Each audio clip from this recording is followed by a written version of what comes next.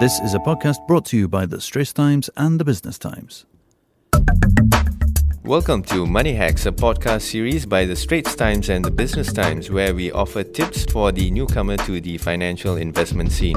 Hi, I'm Ernest Lewis and my co-host is Chris Lim. With us here is Ping Lim. She is the DBS Head of Deposits and Secured Loans, and Ms. Tok Giok Peng, Head of Mortgages for DBS Bank. Hi, ladies. Hello. Good afternoon. Hi. And we're here because DBS has launched its new property marketplace, and we're here to speak with you both. And Chris, why don't you kick things off? You wanted to find out more about this. Just imagine I'm in my 60s and I've seen it all, and there've been marketplaces online in the 90s, and Facebook is a marketplace now. What's so special about marketplaces these days, and why should I be interested? Okay, so I think as a country, Singapore is ready. EY 2016 survey shows that actually 96% of our population use their digital devices for research and information. And on top of that, I think 66% go online to consume goods and services at least once a week. And 55% agree that they'll be able to purchase from more retailers online. And a lot of them, 54%, expect high-quality digital experience as an entry to purchase.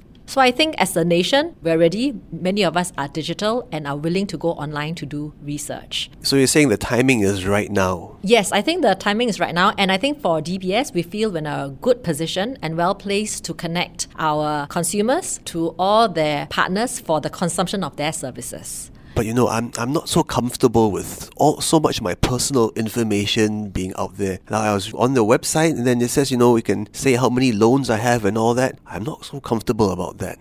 So we're not using this information for storage and to stalk you, right? A lot of this is just to make your experience seamless and easy. If you go to a bank and apply for a bank loan, there are lots of forms to fill up: your name, your NRIC number. When you do a purchase, you do the same information again. And if the lawyers come to you, you fill up the information all over again. So I think for us, we're just trying to make your journey easier and simpler.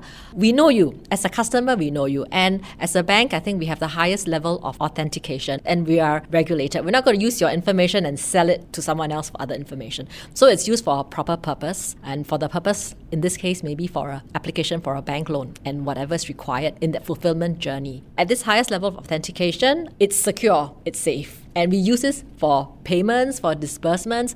Bank services are online for all banks now, and the level of security is very high. But how do you know so much about my credit history and, how many credit cards I have? So we worked with Credit Bureau. It's a government agency's data comes from MAS, right? All banks subscribe to it and we all have to report it. So we subscribe and we pull your information. But like I said, this is a very respectable organization and the data is used for a specific purpose. So that's interesting. At any time during the entire journey that you're guiding me, I can choose to stop. I can choose not to take a loan with DBS. I can choose to do it with another bank. Is that what you're saying? Of course. Our journey is holistic across the whole home ownership journey, starting with planning, and then when you're able to have your budget, the browsing, the search, the purchase, and then the post-home ownership. At any point, you can leave. So if you've planned and you say, okay, I can afford $1 million property, I pay $5,000 a month, and you can go hunt. You don't have to come on our website. You can go to any of the property listing platforms to search for property if you find that it's insufficient. And then the journey of applying for a bank loan will proceed as usual. That's interesting because let's say, unlike Chris, who's playing a silver hat customer, I'm playing a first-timer, digital native, a millennial, so to speak, and I'm entering the market. And I remember my brother had a torturous journey with, looking for his property. A lot of journeys, going down, meeting the agent, signing forms, checking. I'm trying to simulate numbers with him. How does this help me actually? How does this DBS property marketplace help me? Based on our conversations with customers, they told us exactly the pain points that you have just shared. So I think what's important is we recognize that with first-timer, there's a lot of uncertainty because they're unsure what they can do, what they can afford. And we also know that they like to simulate various scenarios. So what we have done is with our Home Buddy Planner, now it allows you to first work out your affordability based on cash flow. What we know is first-timer, they tend to plan based on how much they can afford on a monthly basis, and they prefer to use their CPF OA contributions. Now, it's very common for most of us not to remember or not to know how much CPF OA contributions we make every month. So what we have done is the planner actually helped to extract the information for them, and from there we work out their affordability. And it allows them to so-called simulate various scenarios. For example, if they want to, say, pay more using cash, then that allows them to borrow more. Or if they want to, say, take a smaller loan, so that they pay less. It allows them to play with, in their own terms, play with numbers. So they can work out the various scenarios, and from there they can look for properties that meets their budget. And you feel that, hey, I want to look for a bigger property, and then from there they can rework out their sums. Right. So this is a tool within this DBS property marketplace for people like me, the millennials. There's a tool for this target group. It guides you step by step. And there's a chatbot as well? Yes. So along the way, we have what we call an avatar, a buddy that helps to give you tips. For example, if you say that, hey, I want to use $2,000 of my CPF OA funds, and we know that based on your income, your monthly contribution will be less than $2,000. So the tip will tell you that, hey, it's above your monthly contribution, so you have to reduce it. Or for example, you say, hey, I want to pay my whole monthly installment using CPF OA funds, and we will tell you that, hey, maybe you want to consider using cash because we know that you do have some cash, because then that allows your funds to sit in the CPF OA to earn a higher interest rate. I understand that you have in the pipeline more tools for different demographics beside the millennials. So you have this tool for the first timer.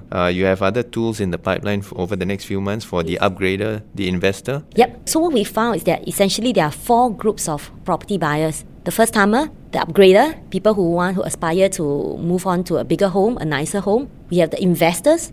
We also have the silver hair who may be thinking of downsizing so that they can have some income to supplement their retirement living. So what we have done is we have plans to develop planning tools for each of these group of customer segment in a progressive manner. Are there special needs for these different segments? For example, what's important to the upgrader? What does the investor worry about? And for the silver hair, what's the main concern? You're right. What we found is each group of customers have very unique needs. So for example, the first timer are worried about cash flow. Whether can I really afford it? With the upgrader, it's slightly different. They worry about, should I sell first, buy later, or should I buy first, sell later? And how do I bridge that cash flow? Because they need to get funds from the sale before they can make that purchase. Now, when it comes to investor, their needs are pretty unique. Many investors look for rental income as a source of funds to make their home loan repayment. So they worry about if interest rate goes up, what does it mean to me? If my rental income is insufficient to cover my home loan repayment, what do I do? And they are pretty concerned about rental yield. So location for them is key. Now, when it comes to the silver hair, it's a slightly different needs.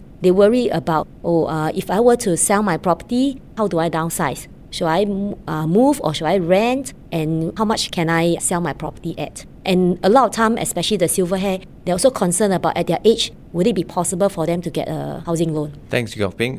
Ping, what is the timeline like for rolling out the remaining tools for the other different segments, the upgrader, the investor, and the silver hat?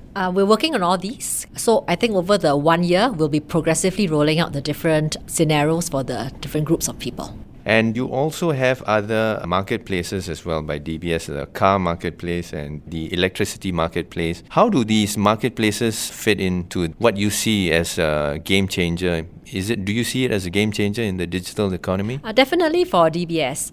I think historically DBS has been dominant because of our physical network, our branches, our ATMs. But increasingly in this digital age, if people don't require physical branches anymore, I think we need to find our space in the digital world. Having a presence on the marketplace, we feel it's our way of connecting our consumers for their different needs. And for DBS, I think we're well placed. We have about 5 million customers and 90% of the consumers and close to 60% of our corporate customers. So in a way, we feel that we are in a position to continue to be dominant by providing services for our customers as the physical network loses its relevance.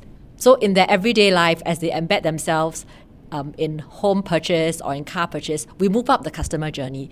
They don't wake up and say, I'm going to take a loan today. But people do wake up and think about buying a property because it's one of their life goals. So we embed ourselves upfront. When they think about it, we're there. So that we have top of mind recall and they remember, especially when the physical branches are not so readily available anymore. All right, thanks Ping and thanks Giok Ping. That's a wrap for Money Hacks, and do send us your feedback to podcast@sph.com.sg. There are also more podcasts on various topics at the Straits Times and the Business Times. Now, do note that any financial or investment information in this podcast is for use in Singapore only and is intended to be for your general information. Any particular investment or decision should only be made after consulting with a fully qualified financial advisor.